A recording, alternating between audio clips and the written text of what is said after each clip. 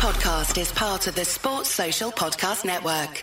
So, Talking Tactics Podcast, episode 132. My name's Daniel. I'm Carl Anka. Half Hope is feeling under the weather, so well wishes go to Half Hope. We do this podcast every Tuesday. Follow us on the social media platforms, SoundCloud, Instagram, Facebook, Twitter, at Talking Tactics. If you're listening on Spotify, please follow. If you're listening on Apple, subscribe. It's free. Nobody's left a 5-star review. I have like a little thing that it emails me who's left a review. Nobody's left one. At least nobody's left one that's 5 stars. So is it worth reading? No. Cool. Patreon backers, 30 to 40 extra minutes of Talking Tactics will be coming to you whenever you feel like checking it out. So what I'm going to do is I'm going to leave just like a little snippet, just a little preview of what we talked about this week on Talking Tactics Extra right here. So I'm going to go ahead and leave that. I did not grow up in a household that constantly listened to Michael Jackson. I think I was 6 or maybe 7. I walked into, and my mum called me into the living room. My dad was there. And my mum went, "What color is Michael Jackson?" And I said, "White." And I remember my dad handing my mum £10 going, "You win the bet." It's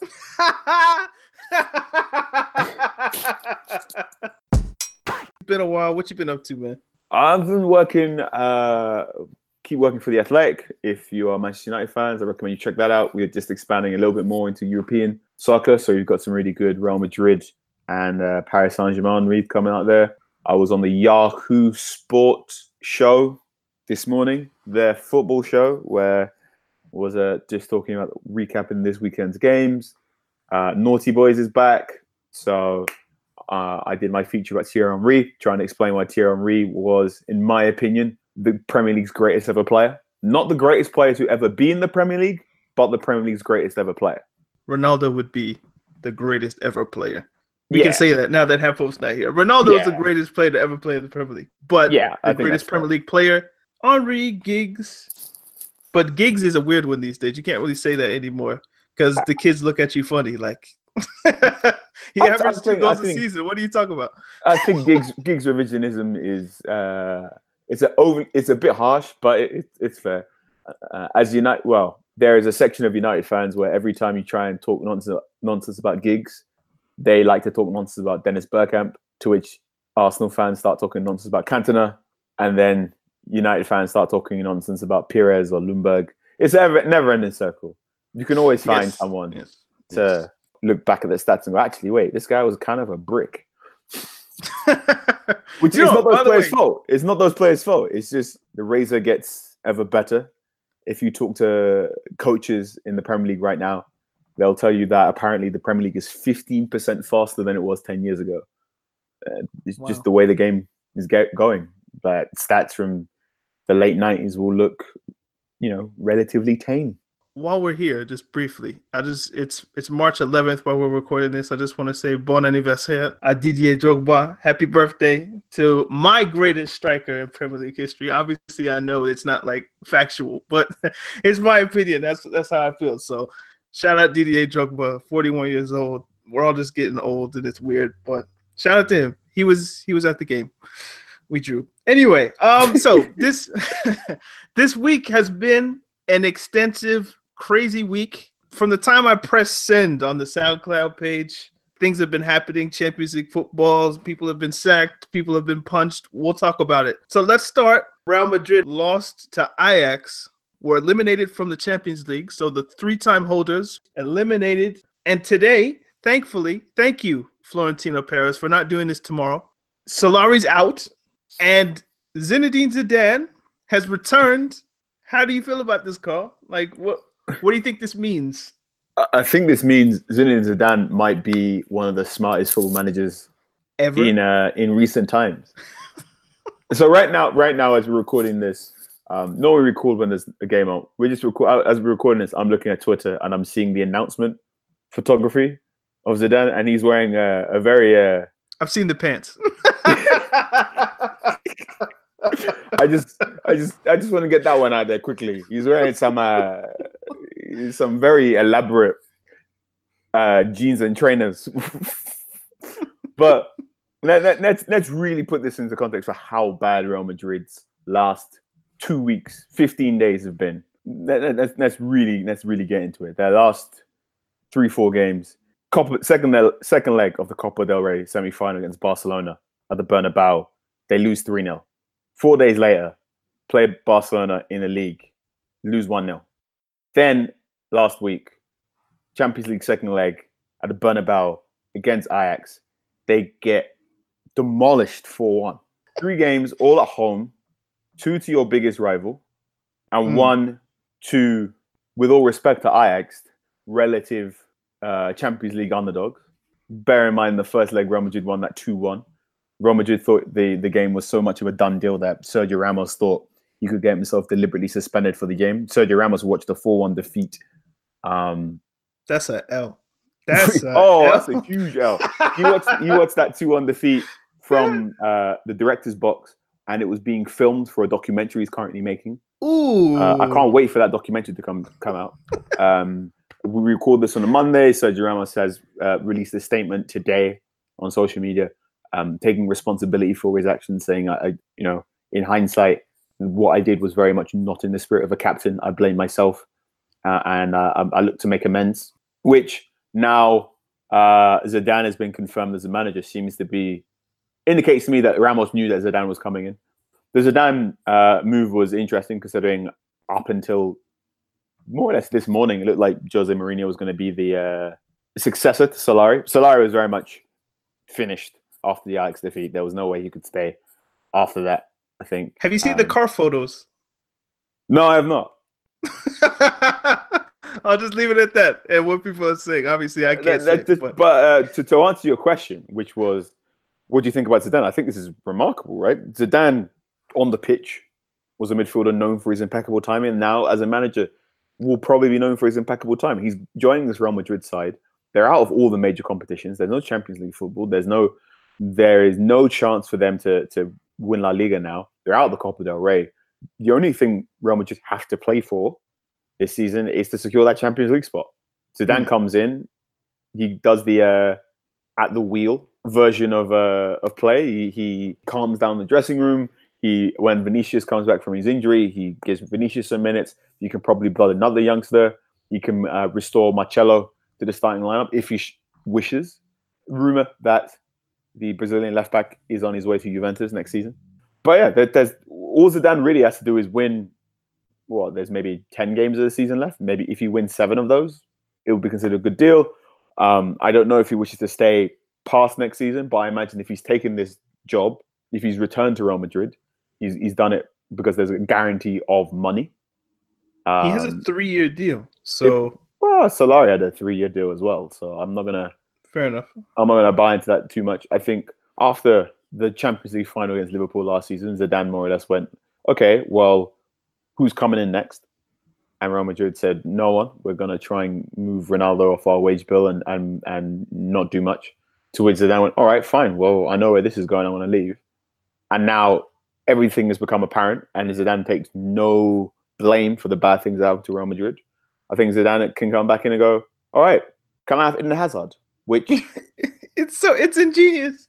Yeah, I think it is a masterclass. He took off 8 months. They hired Lopetegui, that failed. They hired Solari, that failed.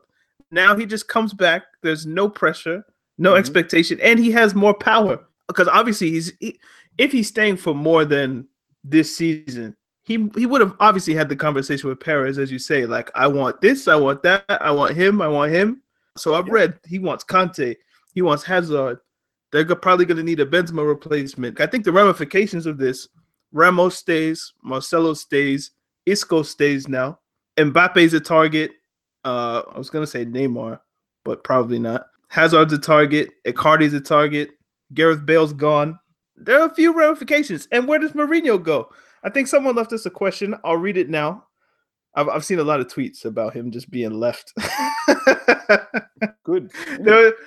There was somebody that put like the Uncle Phil and Will where he was like, why don't he want me, man? And you know when they hug?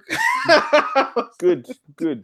I was dead, man. Keep Mourinho off the managerial dugout. Keep him away. Where should Mourinho go next season? Inter or Portugal national team? Inter, if he could get it, it would just work, I think. He's not good enough. He's good enough for Inter. No, he's not. You just have a vested interest. He's not. It's like we've talked about this. This is a manager who is best suited to taking over smaller fifth, sixth best club in the country and turning them into an attritional football side through sheer force of personality and a sprinkle of stardust. Inter Milan has very serious designs on becoming a major force in Serie A anymore. Everyone's, but he won the treble. Man, that was nearly a decade ago. That doesn't work no more. Exactly a decade. Exactly a decade. It's not. So. They're not around no more. How's he going to deal with Mrs. Icardi? Icardi's not going to be there if he goes. Well, Mourinho is no longer fit for purpose at the top 20 clubs in Europe. I don't think he's fit for purpose in the top 30 clubs for Europe. When I said Wolverhampton Wanderers, Mourinho would be a good match, and then a couple of weeks later, I went, actually, no, Wolves are too good for Mourinho. I was right, man. If you are a progressive football side and you want to go ahead in what you're doing and not play concrete football, leave that boy alone. Let him earn his money for Russia Today or beIN Sports saying terrible things. Russia Today. All right. So, yeah, just shout out Zinedine Zidane. He's back. We did a special on him, by the way. Might as well plug that. Go listen to it. But, yeah, so keeping with the Champions League theme, keeping with the Mourinho theme to an extent, PSG, they lost to Manchester United. Now, obviously, you're going to be gassed, but there's still an Arsenal game to talk about. So was it 2-0 after the first leg? PSG had a 2-0 lead.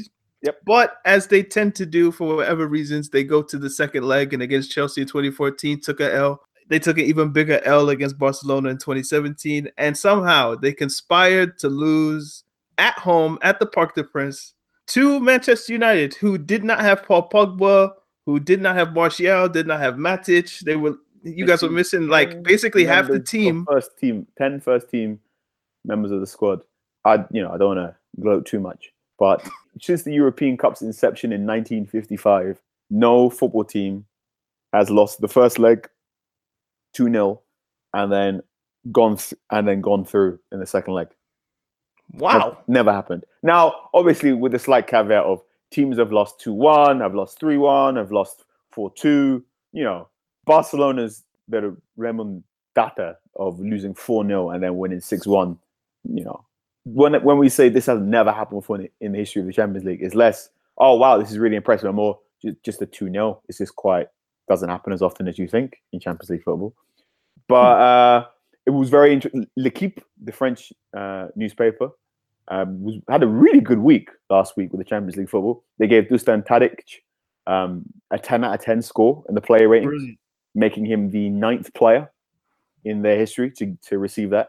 Really interesting about that rating. It's really, really hard to get, but a lot of those 10 out of 10 ratings have been given for just like bizarre games in French football, like a French under-23 match, or, well, obviously, I say bizarre. It's a French newspaper, so obviously they got a French football skew. But yeah, I wouldn't expect of the 9 players to get it since the tournament millennium or whatnot. I'd expect more Champions League games and less French under-23 internationals. But hey ho, L'Equipe said even worse for their front page after the PSG defeat. They said this was worse than the 6-1 against Barcelona.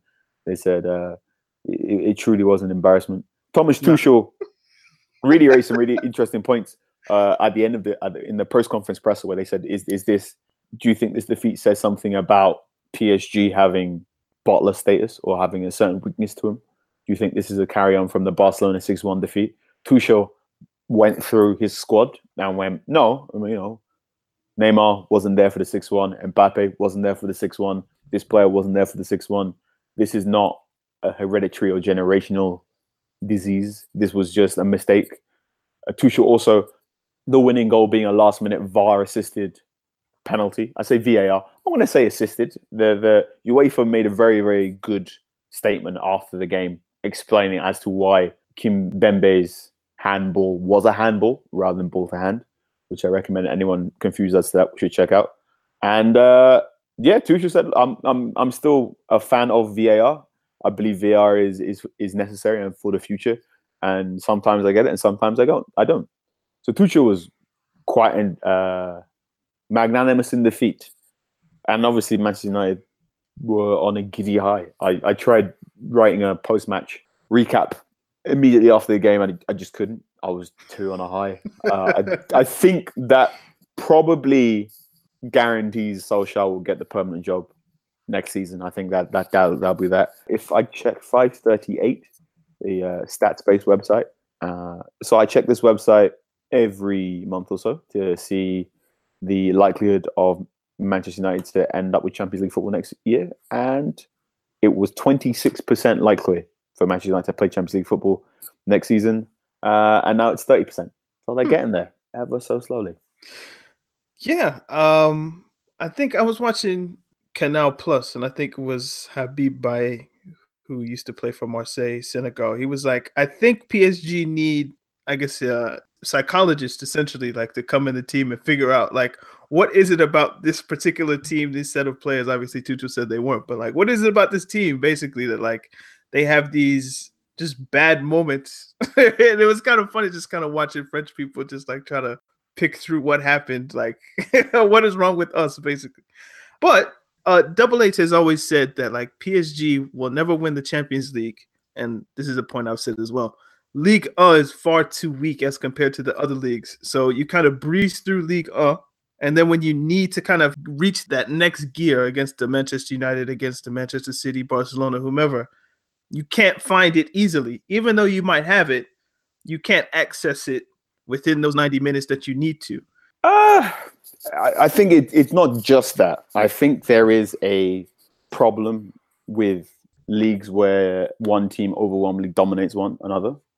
So, yeah, when you consider PSG, I think one of the reports in one of the French newspapers claimed that Chris Smalling was the hardest defender Kylian Mbappe's had to deal with this season, which sounds ridiculous. And then you look at the defenders PSG have played this season. Smalling's at least top 10 is remarkable when you consider I wouldn't put Chris Smalling in the top 10 centre-backs in the Premier League. There is a jump. There is also the argument of how PSG have assembled this squad. They are still top-heavy. They have a lot of players that possibly prefer to play in the 10. Dani Alves, all credit to him, is still recovering from a major knee injury, and he's not the force he was 10 years ago, not even 5 years ago. Let's not say they completely choked and were absolutely rubbish. PSG were fantastic again at Old Trafford in a 2-0 victory, and lost what? They lost 1 to an early goal. In the 3-1, it was an early goal from Lukaku, was a spillage from Buffon, and then a VAR assisted penalty. Sometimes it's not to be. I think it's not just the fact that Ligue 1 is a weak league. I think it's Ligue 1 is a weak league in combination with PSG's squad is still a bit too exhibition in terms of its assembly rather than having the correct blend. They're only, it's Thomas Tuchel's first season. They'll figure that out later. And also, have you seen PSG away games in the Champions League? They've got the Jordan brand. Celebrities are shipped in. They make some really slick introductory videos, which are somewhat like the NBA. There is a lack of... you get the idea that they haven't quite figured out the correct amount of seriousness they should approach these big Champions League games. And that's probably why they get caught out at the start and at the end. PSG will get there. Like, winning the Champions League is hard. It took Chelsea 10 years. Manchester City are in year 10 of their project as well. It took United 10 or so years to figure it out. It takes about a decade, regardless of how much money and or nous from your manager. Just I have one last point. I think I love him to death. He's a legend, arguably the greatest of all time. Buffon, bro, it's time. It's time, man. It's time. I'm sorry. Like, you gotta hang him up. Like, I love you, but it's like looking at like your old pet. It's just like, bro, like, I don't know how much longer I can keep taking you to the vet, man. Like, we gotta put not. I'm not saying kill Buffon, okay, but I'm just saying, like, if you were gonna relate him to like your family pet, there's only so much time you have, and like, you have to know when it's your time to leave. Like, the past 3 years, maybe he shouldn't have played. He shouldn't have played the last 3 seasons. Like, you're kind of tarnishing your legacy. But like, again, if someone's gonna pay you 6-7 million euros a season, who am I to say don't take it? Obviously, you go take it. Living in Paris must be fun. Won't begrudge you that. But nah, it's not it. It's just not it. And it kind of goes to the point about PSG kind of being exhibitions. Oh, Buffon's available. Let's go get him. It's not a good footballing decision at the end of the day. Why he starts, I don't know. But again, we can move on. So as I say, Rennes beat Arsenal in the Europa League 3-1, although Arsenal had a red card. I referenced the game only to bring up you had Manchester United, who had their best win in the past however many years. Arsenal lose to Rennes away, and people are like, okay, you put those two results together. Manchester United win, Arsenal lose. They play. Obviously, Manchester United are going to win because they have the, quote, momentum, unquote. And for me, I've always said momentum does not exist. Momentum is not a thing. Momentum exists within the 90 minutes of a game, within the 48 minutes of a basketball game, within the hour of a hockey game. I don't know how long cricket lasts. It can last days, right? Like momentum momentum exists within a particular game. But from game to game, I don't believe in the idea of momentum. Otherwise, Manchester United blitz Arsenal, but it doesn't exist. Yes, it does. Momentum definitely exists from game to game. You, Mr. Chelsea fan, whose last league title was one off the backbone of 13 consecutive wins, 12 consecutive wins even. You can't quantify it, but it very much exists. In terms of the Manchester United-Arsenal game, the interesting thing was basically Manchester United played better at the Emirates than they did against Paris Saint-Germain, but sometimes you win and sometimes you lose. That's the joy of football. Manchester United both teams were slightly leggy from their European excursions. Arsenal were the better side in the opening 20 minutes. David De Gea got done by a very swervy shot from Granit Xhaka. I think Ole Gunnar Solskjaer got the tactical profile wrong. He went for a 4-4-2 with Pogba on the left.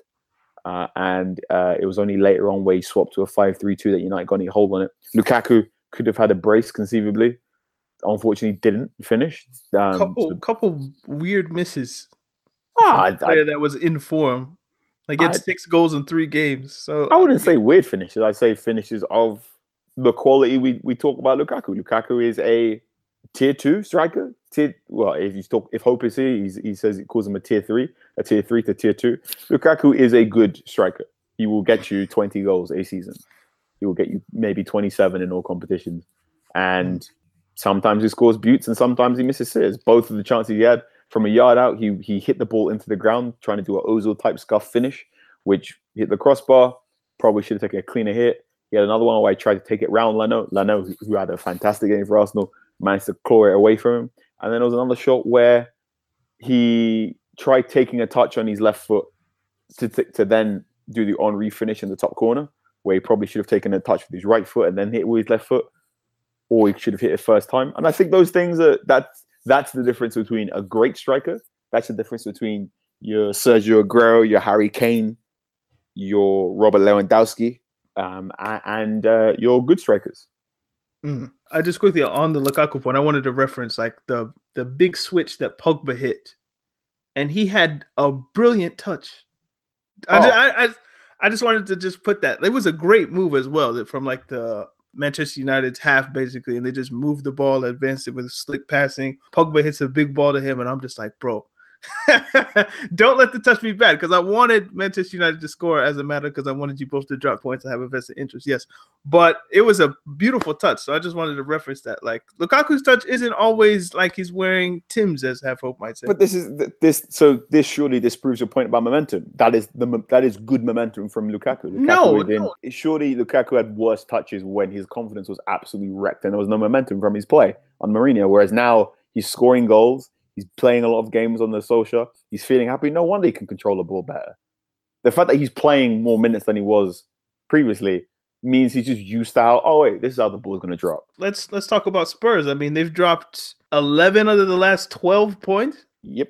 Took an L to Southampton. This is really bad.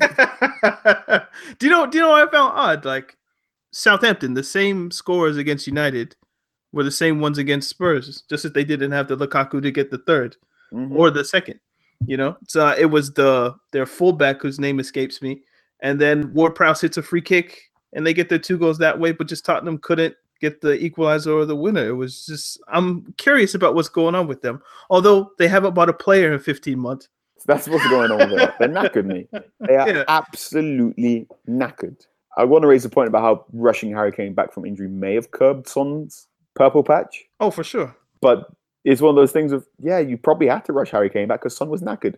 Christian Eriksen, absolutely knackered. Christian Eriksen has played 95% of the available games of the time he's been available for recently. And he runs harder than 95% of the players in the Premier League. He's playing more minutes than nearly everyone in the Premier League, and he's running harder and faster than nearly everyone in the Premier League. And it's no wonder that now he's just like, oh God, someone help. But the thing is, you can't drop Christian Eriksen because, while Dele Alli was injured, he was the sole creator for that football club.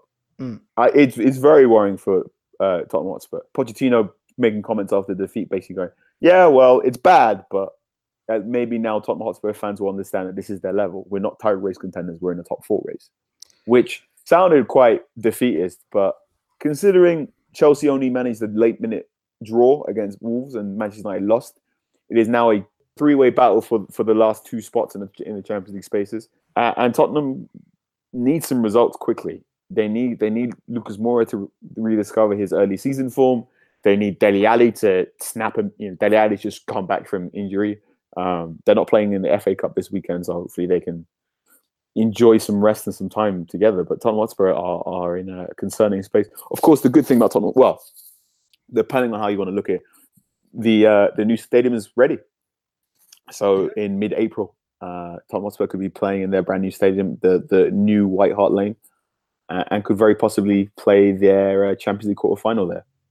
I am of the opinion that Tottenham moving stadiums mid-season would be bad. I think now that Wembley, they're probably better off staying at Wembley, if only because the players have learned all the subconscious nooks and crannies and ticks, and having to relearn that very, very quickly at White Hart Lane will probably drop their performance down 1 or 2%. And I think in a race like this, they need to be at their utmost best. But a 62-seater stadium to play a Champions League quarter-final, why not? And getting away from Wembley Way, why not? Quick question: who's going to miss out on the top 4 race? 4 into 2 does not go. If I had to say now, City win the title. Liverpool finished second. I think Arsenal, if you look at their run-in, it's quite favorable. They have some tough away games, but nothing like the other 3 teams that are in and amongst them. So I think Arsenal might get third. Late charge. They haven't lost a home game since their first one, and that was against Manchester City. So maybe I'm going to go with Arsenal because I think they'll probably get knocked out of Europa and they'll be able to focus more on just the Premier League competition. And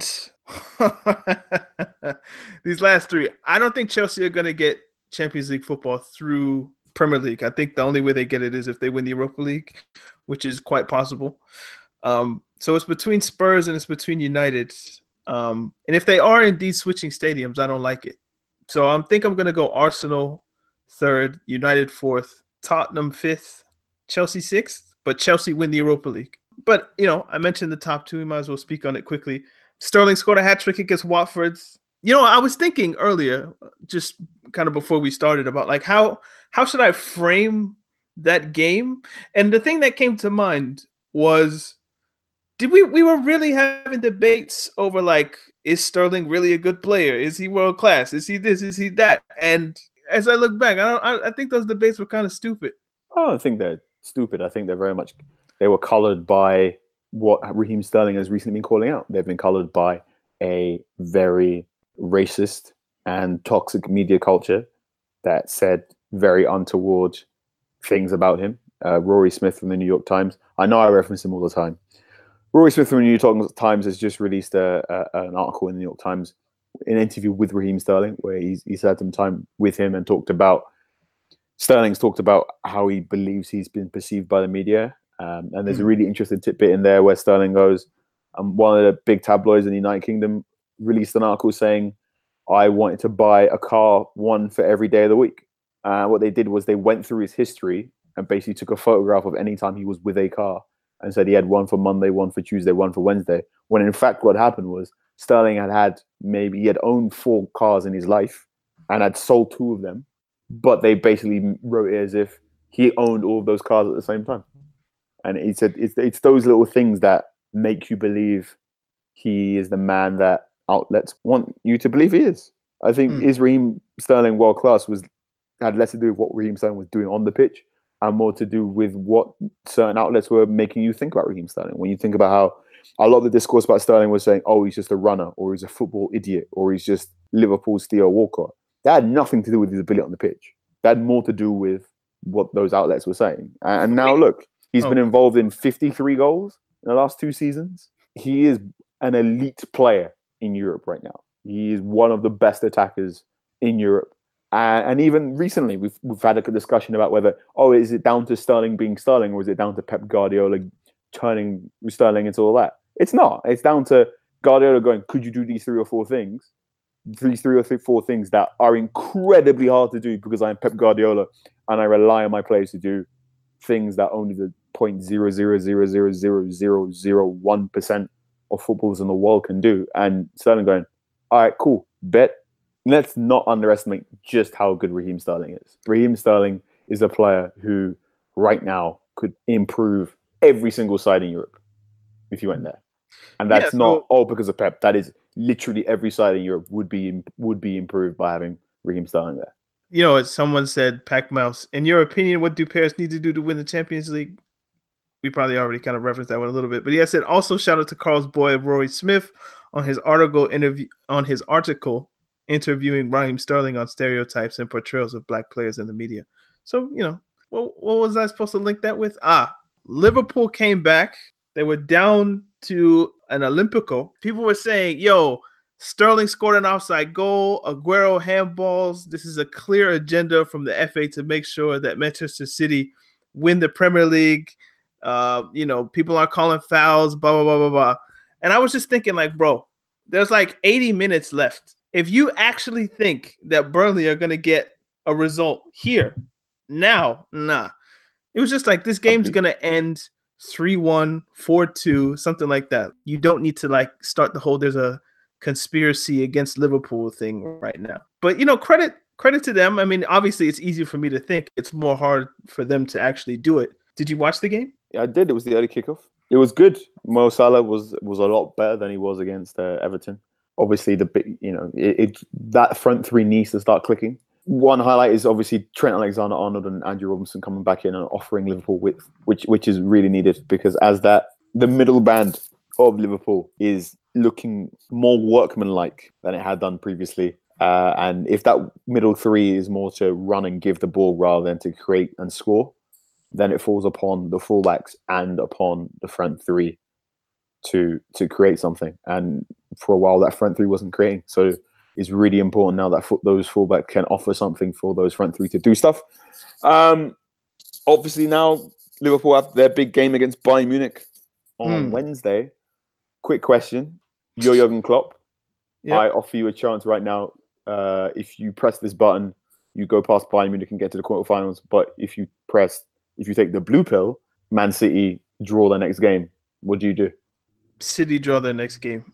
I feel like if you're a Liverpool manager and your team hasn't won the league since I think 1990 or 1989 or something like that, you have to, whatever it is to win the first division or the Premier League, that's what you have to do. So if Manchester City are dropping 2 points and we play Tottenham next, let's see what happens because that's not going to be an easy game. So definitely. Interesting. Thank you very much. I think for what it's worth, I think Liverpool fans and Liverpool personnel are a bit more focused on the league than they are on the Champions League. That's not to say Klopp is the type of manager who's going to prioritize the league over Champions League, but it's just the way it is. So, what are the other notable Champions League games? We have Atletico Juventus. Yes, we do. We have Lyon versus Barcelona. So Atletico Juventus with Atletico with a 2-0 lead. Juventus released a very interesting video on social media of a Scotsman and an Englishman talking about basically weighing up the pros and cons of this tie as they approach the Juventus Allianz Arena. Really bizarre. Dybala's been referencing, I want to say, Muhammad Ali. Wojciech Szczesny's been saying some very other comments. This is a big game for Juventus. They've got a 16-point lead at the top of Serie A. That is very much a formality. This is huge for them. They want, this is their cup final. Juventus very much want this Champions League. They need this Champions League. They spent 80 million to get Cristiano Ronaldo to Juventus so they can win this Champions League. So to get knocked out before the even quarterfinal stage would be a great disaster for them this season. Do you feel like the Champions League magic can extend another week? Like the kind of weirdness, I don't want to call you guys weird, but the weirdness that we saw with Manchester United and Ajax winning, you feel like that can happen a third time? No, I don't think Juventus can beat. Like some people are saying, like, yo, Lyon could beat Barcelona because Ajax did it. I'm like, bro, I don't think this works like that. Lyon versus Barcelona would be interesting. I mean, it'll be fun to watch, but I'm just saying, like, just because weird things happened last week doesn't mean this week is going to happen. Now, obviously, people are listening to this, some people, after it's happened. So I'm sure Juventus have come back, and now you're listening to this, Daniel, you're stupid. But, like, right now, I don't think so. I think Atletico's not a team you want to play away. No, I thought they got the best defensive football side. Or at home, rather, with, like, a 2-goal lead. Like, nah. Yo, so if Atletico score 1, they have to get 4? Yep. Like, it's possible because you have Cristiano, so, you know, greatest goal scorer of all time and all that kind of stuff. But I think Atletico are going through. Yeah. Barcelona versus Lyon. As you said, you think Lyon, it's 0-0, but it's not nicely poised in the same way that I say nicely poised. I still have no idea how Roma managed to beat Barcelona last season. And also, it'd be foolish of me to bet against Lionel Messi. So I think Barcelona will go through there. Schalke versus Manchester City. Manchester City have forgive me, it's a 3-2 lead? Yeah, 3-2, I think. Sterling got his hat-trick and then got more or less 10 to 15 minutes break for Leroy Sané, which one underlines just how impressive Sterling is that now he's being rested when many thought Sané was there to replace Sterling. So no, actually, Leroy Sané is a fantastic football player. Sterling's better, or regarded with higher regard. Liverpool, Bayern, who you got? Liverpool, Bayern, I can't pick. Bayern Munich, oh my God, it's clicked and it's getting nasty. They beat Wolfsburg 6-0 this weekend. Last week you weren't here, but half open I had the discussion about, like, if PSG are just going to raid Ligue 1 and Juventus are just going to raid Serie A, and it seems as if Dortmund can't hold off Bayern Munich, what even is the point? Yes, I remember I was listening to this last week as you were talking about there is no point and we should get a Super League. That's it. The point is the fact that it might not happen. I'd say the point is that nothing is guaranteed. I'd say the point is we started this season and we predicted Liverpool to be close to Manchester City, but ultimately having no chance to stop them. And now look, they're only a point behind and they nearly went 10 points. Not everything is written. Like I talk on this podcast a lot about how we shouldn't be focused on the top 1% of football in Europe. That there is more to football than what's happening at the top. The idea that all these teams should just leave and create a Super League, yeah, I guess it'd be fun for a bit, but it inevitably end some of the great hopes in football. So something that stuck in my head from last week is what Hope said about how Bayern Munich basically owned the Bundesliga. It hasn't always been that way. And there is no guarantee that just because Bayern Munich are in a cycle where they win the league a lot, that this will be the same thing for the next 10, 20, 50, 30 years. Bear in mind, during the 90s heyday that Hope relishes so much, it very much looked like AC Milan were going to own Serie A for years and years and years and years. And that was not the case. Then it looked as if Juventus were going to have a heyday, and then that was no longer the case. And then it looked as if Inter Milan were going to dominate. This is what happens in all sport. There was a point in time where the Los Angeles Lakers were the dominant basketball team, and now they're probably not in the playoffs again for the 6th time in a row.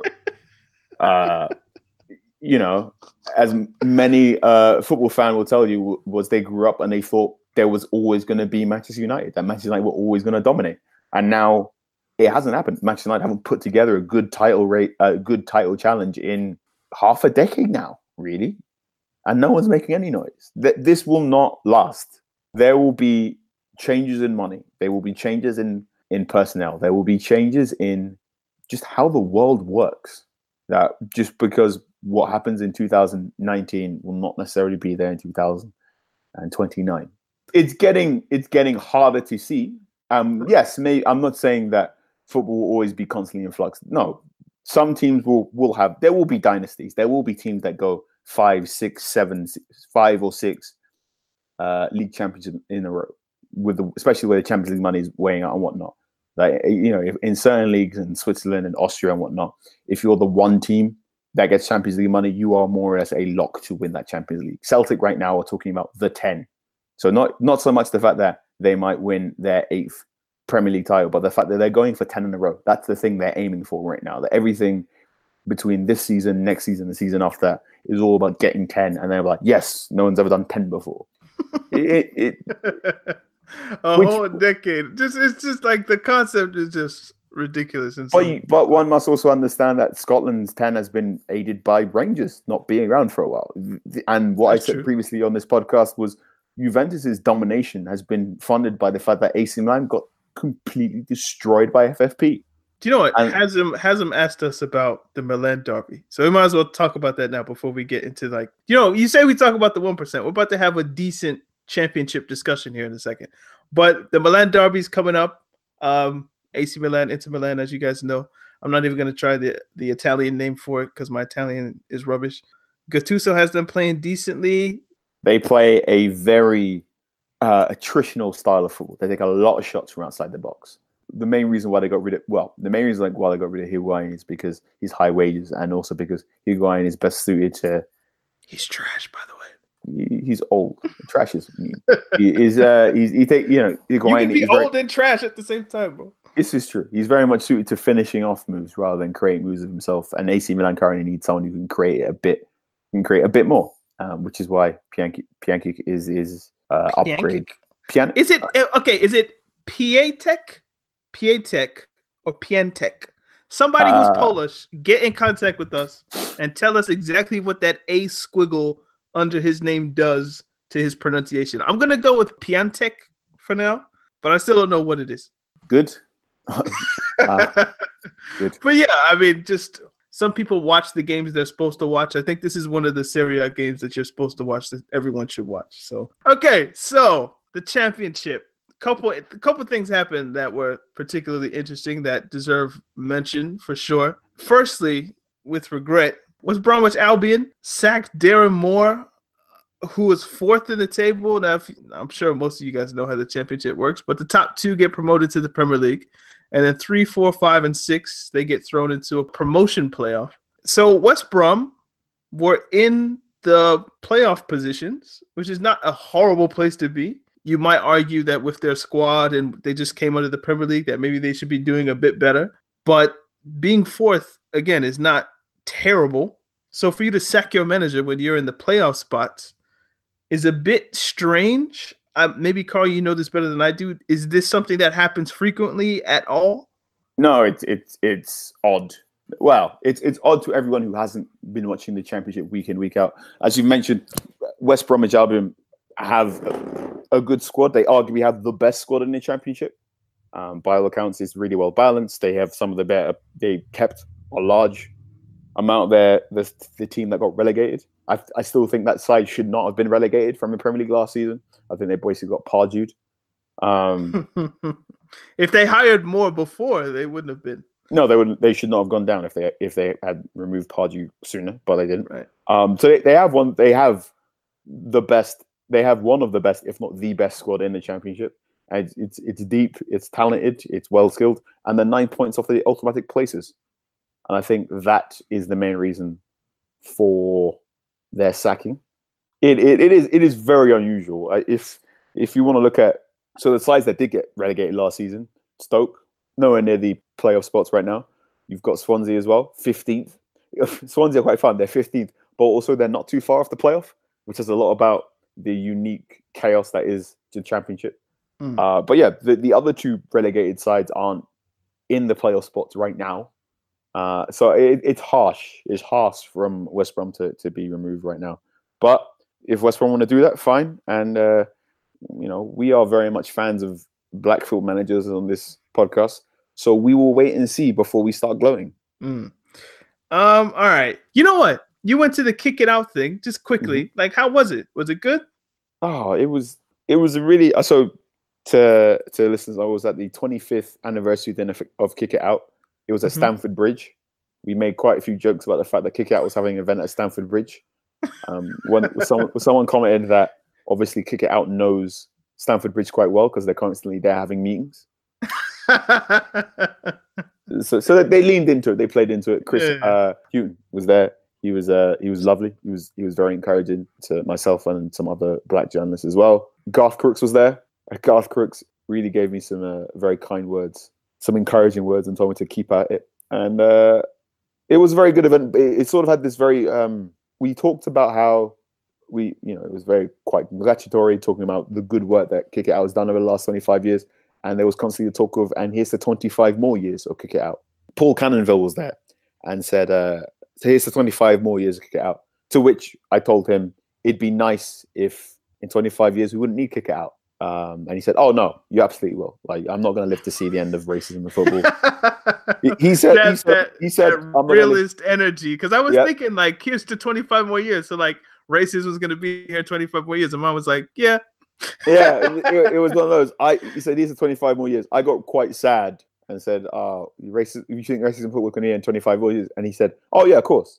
He goes, I'm not going to live. And he said, I'm not going to live to see the end of racism in football. My kids aren't going to live to see the end of racism in football. And my grandkids aren't. That's tough if you really deep it, as you guys say. Like it definitely got quite sad, and it was one of those like, oh yeah, it is an ongoing battle. And we've talked on this podcast before about how Kick It Out does nothing. And I think since that meeting, since that dinner, and since talking to more people, I've realized that no, Kick It Out does a lot, and not just for racism, but also for a lot of marginalized groups within football. It takes a lot of work. It takes a lot of hard work. We had a really, really good talk with a LGBT refugee charity. So everyone in the choir was someone who had refugee or asylum seeker status due to their LGBT status. And partway through, someone just broke rank in the choir and just started crying and said, "Thank you so much for letting me live in your country. I ran across the river to get out of my country and got here. And through football, I have a job as a football coach, and that's why I'm here."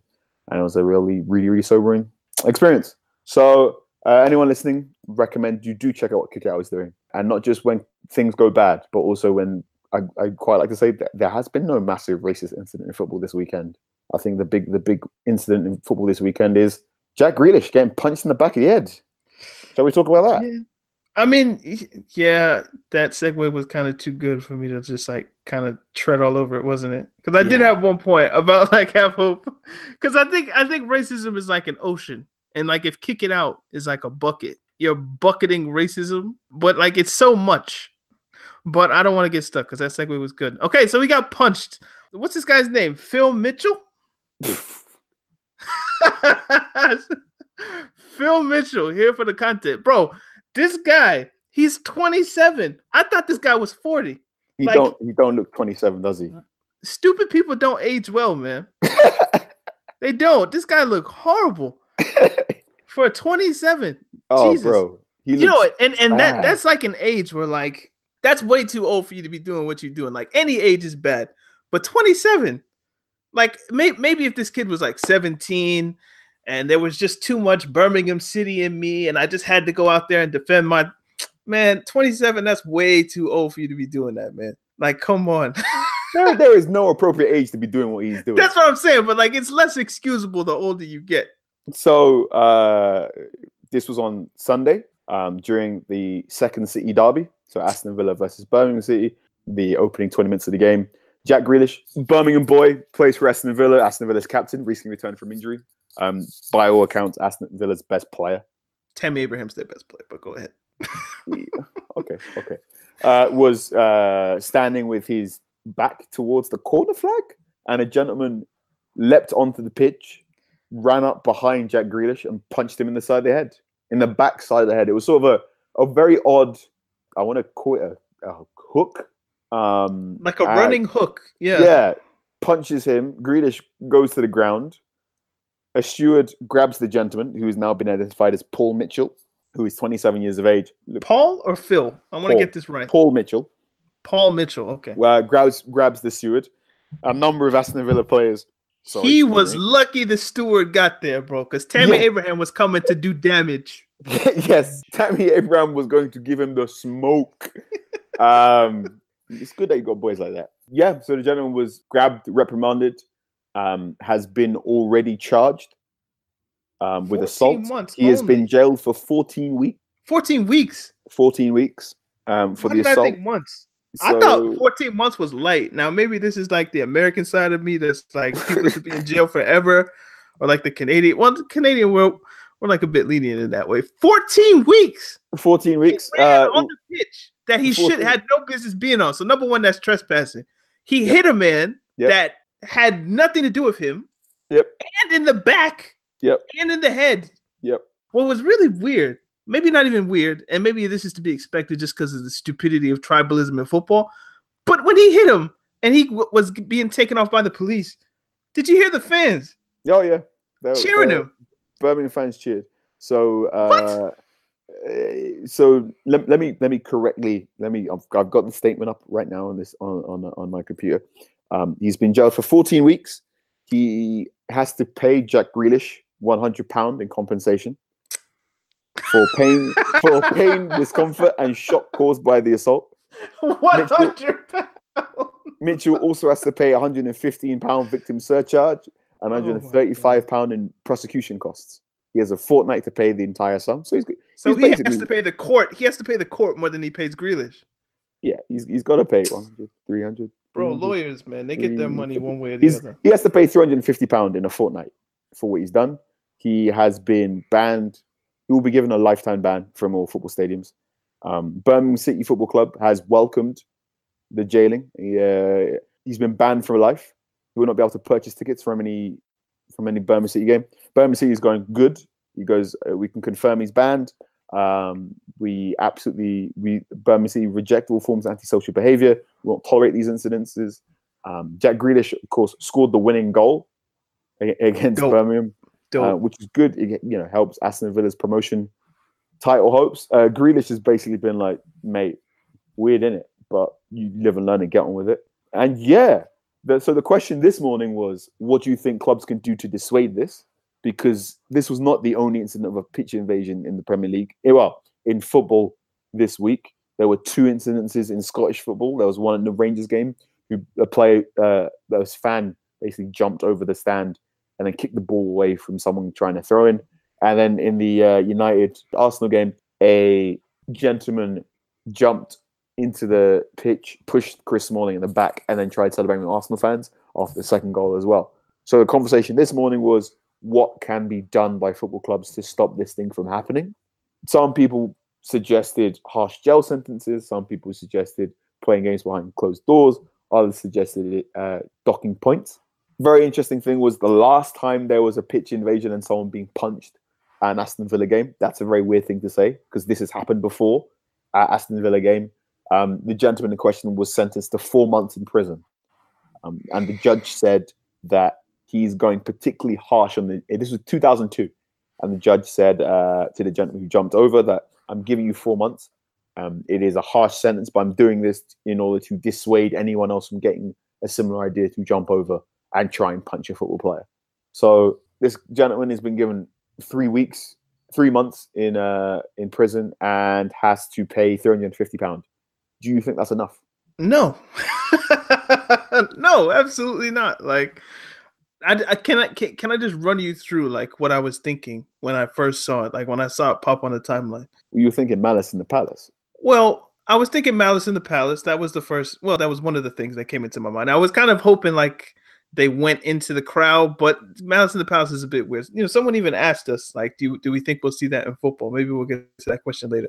But after kind of more reflection, I don't think that was an appropriate thing on my behalf. The immediate thing was, I don't know when I watched this video, but it was the Monica Seles stabbing incident that happened in like the early 90s. Oh, yeah. When like somebody who was a Steffi Graf fan, I've done some reading since, but someone who was a Steffi Graf fan ran onto the tennis court, stabbed Monica Seles, who was like the number one tennis player in the world, who would have been arguably a GOAT had she not gone through what she went through, stabbed her in the back, and he basically got off because, they just decided, I think this was in Switzerland or someplace like that, they basically just decided that he was too crazy, really, to be punished harshly for his action. And it ruined her career in some way. She came back and won one Grand Slam, but nothing what she was projected to win. So my mind went there. Then it went to the World Cup in, was it 2014 where somebody ran on? Some YouTuber who was doing like a prank or something like that. He ran on. I want to call him Jimmy Jump. He's Catalan.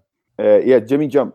He is a pitch invader who has interfered with numerous sporting events. So he's Catalan. He's like a serial one at this. He's been at it since 2004. So he did the 2004 Euro final. He did the 2006 Champions League semi-final, the 2007 Champions League final, 2008 Eurocopa. He did a La Liga game in 2010. He did the 2010 World Cup. He did a Hungarian derby in 2010. He was at the Spanish Grand Prix in 2009. He was in singles final of the French Open, 2010 European Song Contest. Basically, he's been banned from every single major sporting event because he's pitch invading. He's been banned from everything. Jeez. This guy is about. His name is Jean-Marc. Because I remember the World Cup final, someone ran on the pitch and like the camera panned away because they just don't want to kind of promote that. But I was just like, that's strange.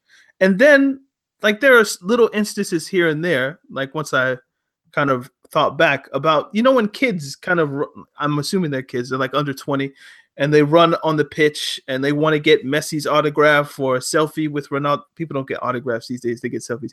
They wanted to get like a selfie with Ronaldo or Messi. And because they kind of run on the pitch in love, it's almost like it's cool. And the players are like, nah. And Ronaldo will take the phone. Obviously, maybe it's because he's vain in a way. So he loves that people come up to him in that way. And he'll just grab the phone, take a selfie. And the kid won't even get in trouble. And I'm thinking maybe some of the paradigm that we like have, just the way we think about it is like most of the time people are running on the pitch for attention, number one. Just for themselves. They're not there to do any harm. They just want to be known or be seen. So that's number one. Or number two, they're there to get the attention of someone they have appreciation for. So those are normally the two instances that you would think someone's running on the pitch for. Or they're just excited that a goal happened or something like that. So they're just delirious, a rapturous moment, shall we say.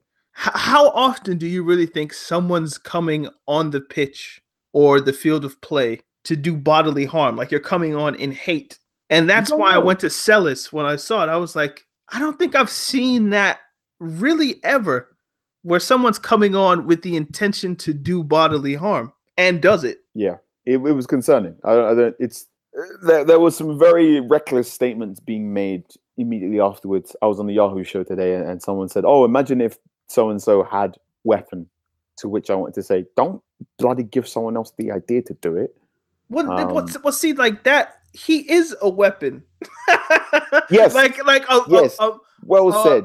He has fists. Running on the pitch with intent to do harm is a weapon in some ways. Like obviously that can get into a gray area where like if a person, like the whole stand your ground, all that kind of stuff, or if somebody's coming at you like they're a weapon, they're a threat, that can get into a kind of gray area. But you don't need a knife in order to do something really bad to someone. You could just have the intent that I'm going to do something bad to them. You don't need a weapon necessarily. You weren't expecting it, man. You punch someone the wrong way, that's it. You're in a lot of trouble. Yeah, like Grealish was very lucky that the punch was bad. Yes. Like if it hits his jaw, breaks his jaw, knocks him unconscious, who knows what happens? I think English football, not just English football, but everywhere needs to look at, you need to you need to hire better security. What are the stewards doing in moments like these? Do you need to put up? See, obviously, if you can go to like Hillsborough and things like that, so you're not going to put up cages anymore, so people can't get on the pitch because that can't happen. But more effective kinds of barriers, I guess, that would make it more difficult. I think you need better stewarding when you consider most of these stewards are on living wage. If that. They're not very highly paid, and I don't think they're treated very well. So, and it's very much if everything in football is getting more expensive, especially at the top end, surely the security should be as well. It's a thankless job as well, because if nothing goes wrong, but if something goes wrong, then they get all the blame. Yeah. We do have one more thing, because I asked the people, what do you think should have happened to the man? So I'm gonna read the responses of some of our listeners of what should have happened to Phil Mitchell. Or was it Paul Mitchell? Paul, man. His name is Paul. Paul Mitchell. Mitchell. I hate people with two first names. Mitchell's not a first name. Where's Mitchell not a first name? England? Yeah. Bro, The paddling of the swollen ass whispers with paddle. So someone wants him beaten with a paddle. Prison, 12 months. Keep in mind what would happen if he had a knife and decided to stab him. He technically trespassed to physically assault someone. I'm not sure if this punishment will change anything or if it should be more harsh, but it's a start. He should have to sit on a single brick while staring at a brick wall until the end of time.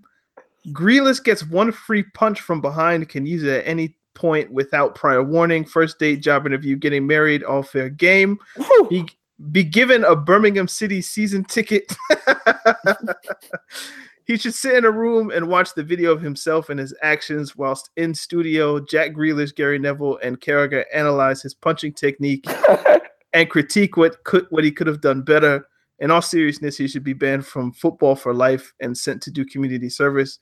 Made to write a dissertation on how football violence and hooliganism isn't acceptable and how his actions could have sparked mass riots in the stands. That's an interesting point that I didn't think about. Should be made to do a lap of Villa Park, trousers around his ankles in a Villa top, and blowing kisses a la Nelson Muntz in 22 short films about Springfield.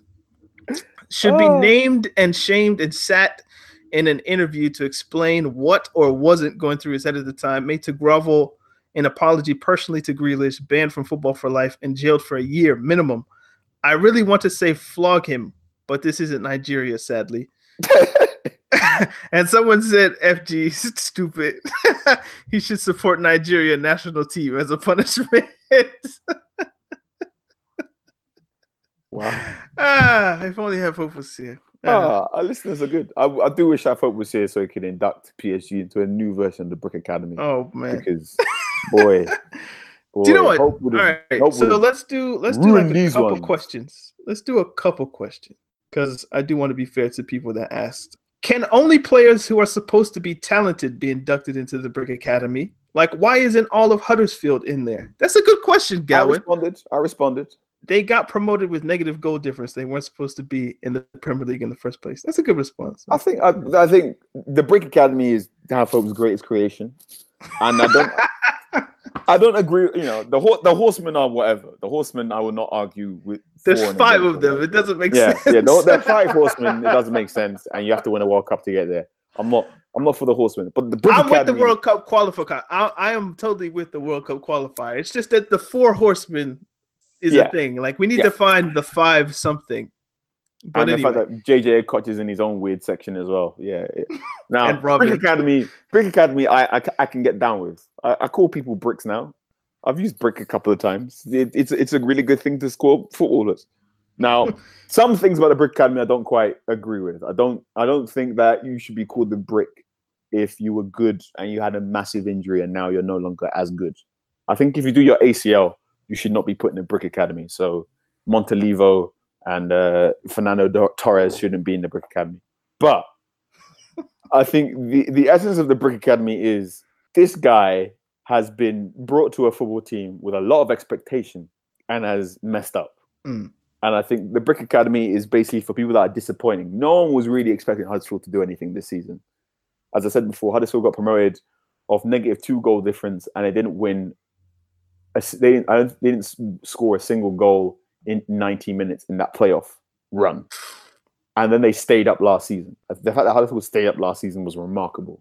So Huddersfield getting relegated this season with just a few more points than Derby in their worst ever season of all time. Fine. They used up all their juju to stay up. And what? That's not brick-like. Now, Everton, they were hovering. Yeah, they're not good. About Everton are the 7th best side in, everyone were like, oh yeah, we're going to be the 7th best side in England, and they ain't there. So they're hovering around brick. They're hovering around brickness. PSG, you spend £1 billion so you can get yourself into the to win a Champions League, and you've never got past the quarterfinal. That is brick-like. Do you see but Germany, World Cup winners, getting out of group stage, bricks. But see, PSG, I don't know how they bought Neymar, and Half Hope loves Neymar, so that kind of gave them when you die on Call of Duty and somebody can come revive you with a little thing, that's what that was. I think in Half Hope's mind, okay, y'all got Neymar, the truth. So there's your little revive. But now I don't like who can they buy to like revive it? I don't They know. already got Mbappe. Put them in the Brick Academy. You It's got bad. done by a Manchester United team with 10 first team members missing. Scott McTominay in midfield, and let me use a Hadfield term. They were playing embryos up front. Mason Greenwood, Embryos, Mason Greenwood, fetuses. Caleb John, embryos. Oh man, I can't even think of the names. Like Chong, is that one of them? Caleb Chong, yeah. Anyway, Chong, sorry, and it's like- that's too much in one question. Yes. All right. This is just a To comment. be a brick, you have to be there has to be expectation of you to be good. And Yes. you have to discipline. There you go. AJ Cool. This is just a comment. I asked for comments just because I'm curious what you guys are thinking at the time. Ronaldinho was originally supposed to go to Arsenal instead of PSG, but he wasn't eligible for England's strict rules on foreign players. I don't know if that's true or not, but that's just something interesting that I feel like I wanted to put out there. Shout out AJ. And lastly, do you think we could see a Malice at the Palace at a football game soon? Players are humans, and I don't think they can accept being attacked / racially abused anymore. So, like, if Jack Grealish got up and he like punched the guy back, fair enough. Like, if somebody calls you a black cunt, like what they did to Sterling, and he slaps the guy, fair enough. But if it's just like regular, y'all just, oh, you suck, you're a bum, you're a C word, you're this, like, I'm not gonna say, hey, go on the stands or something like that. Like, no.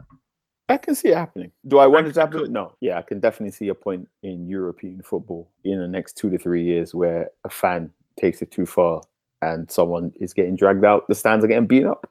Have you seen the Absolutely. thing that I someone mean, said, like, money people on- should have guns in the stadium? I don't even want to entertain that stupidity from that gentleman. Do you know what? It took me to, there was a video in South America of like a referee who got surrounded by players or fans or something like that because he issued a red card. And the players or the fans, I don't remember the exact kind of configuration of the people surrounding him, but the referee gave a red card, was surrounded, and then pulled out a gun because like That he was the owner of a Greek football team. Got that thing on him. Yeah, that happened in Greece as well. But no, this is like a referee. It was grainy video as well. Like the referee backs out of like a pistol. I was like, oh, like did someone die in this video? Thankfully, I don't think he shot anyone. But yeah, it was just a thing of like maybe this happens in other places, and we just don't see it because it's not as visible because it happens in England. But I definitely think the more kind of fans have this boldness, I don't know where they get it from or why they have it, but you can't just treat people like anyhow. You have to treat people with respect. And one person is going to cross a line with the wrong person, and it's going to kick something off probably. I hope not, though. Yeah. But anyway, anything else you want to get off your chest? No, it's going to be a good week of football. We got Champions League, FA Cup as well. So FA Cup this weekend. So it will be a mailbag episode next week. Yeah. So yeah, you got a whole week to think of your big questions. Go for it. I will try my utmost to be here next week. I will, non-UK listeners, I will be working with the Premier League on the 25th. So the week commencing the 25th, I'll be working with the Premier League. So the official Premier League is in the league, creating a little thing for the Liverpool versus Tottenham Hotspur game. So look out for that. Hopefully, I'll find a way to get evidence of that work for UK viewers as well. But look out for that.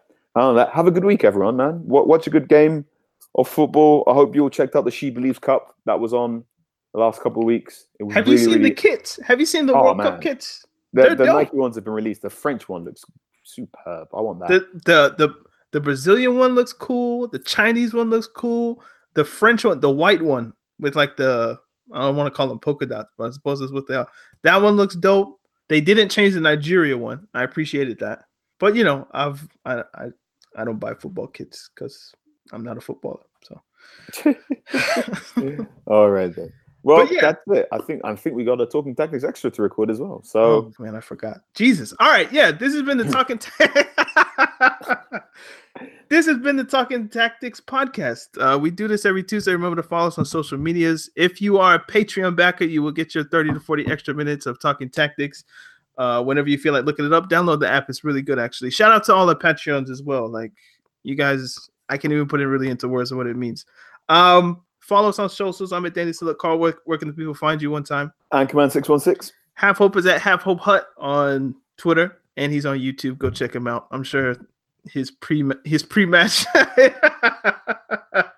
Actually, I actually know his pre-match for Liverpool Bayern Munich is like flames are behind him.